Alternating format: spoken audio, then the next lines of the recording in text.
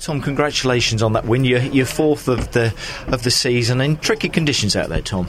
Very tricky, and it's quite interesting that I think your wheel speed is directly connected to your sphincter, because the moment I locked up going into turn one, my arse bit a hole out the seat. So it made it quite difficult. And when it's like that, unfortunately, you're kind of you're the guy that everyone's watching, behind. So if you break there, they'll try and break a little bit later. So you're the first one to meet it. So it's really, really hard to try and control the pace. But thankfully, we managed it. It got through the other side. Shame that it got red flag from my side.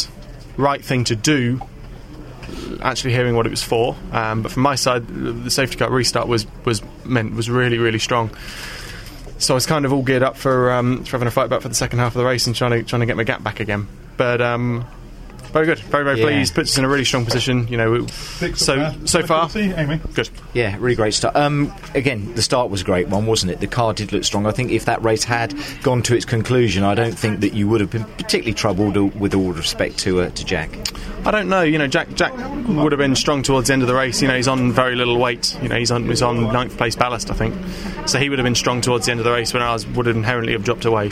But like I say, I'm massively pleased with that. Great for all the sponsors to come down and be a part of it, and hopefully we have a good solid rest of the day. And finally, I said to you yesterday, maybe wrongly, that I was asking you about your season and maybe querying your season about how you felt that it had gone. And I saw you on the television, I was speaking to Paul O'Neill yesterday. It has been a good season. That pretty much sums it up again, doesn't it? Your 4th win of the year. Yeah, do you know what I mean? We've been really strong this year, and I can't look back at this year at all with any regrets.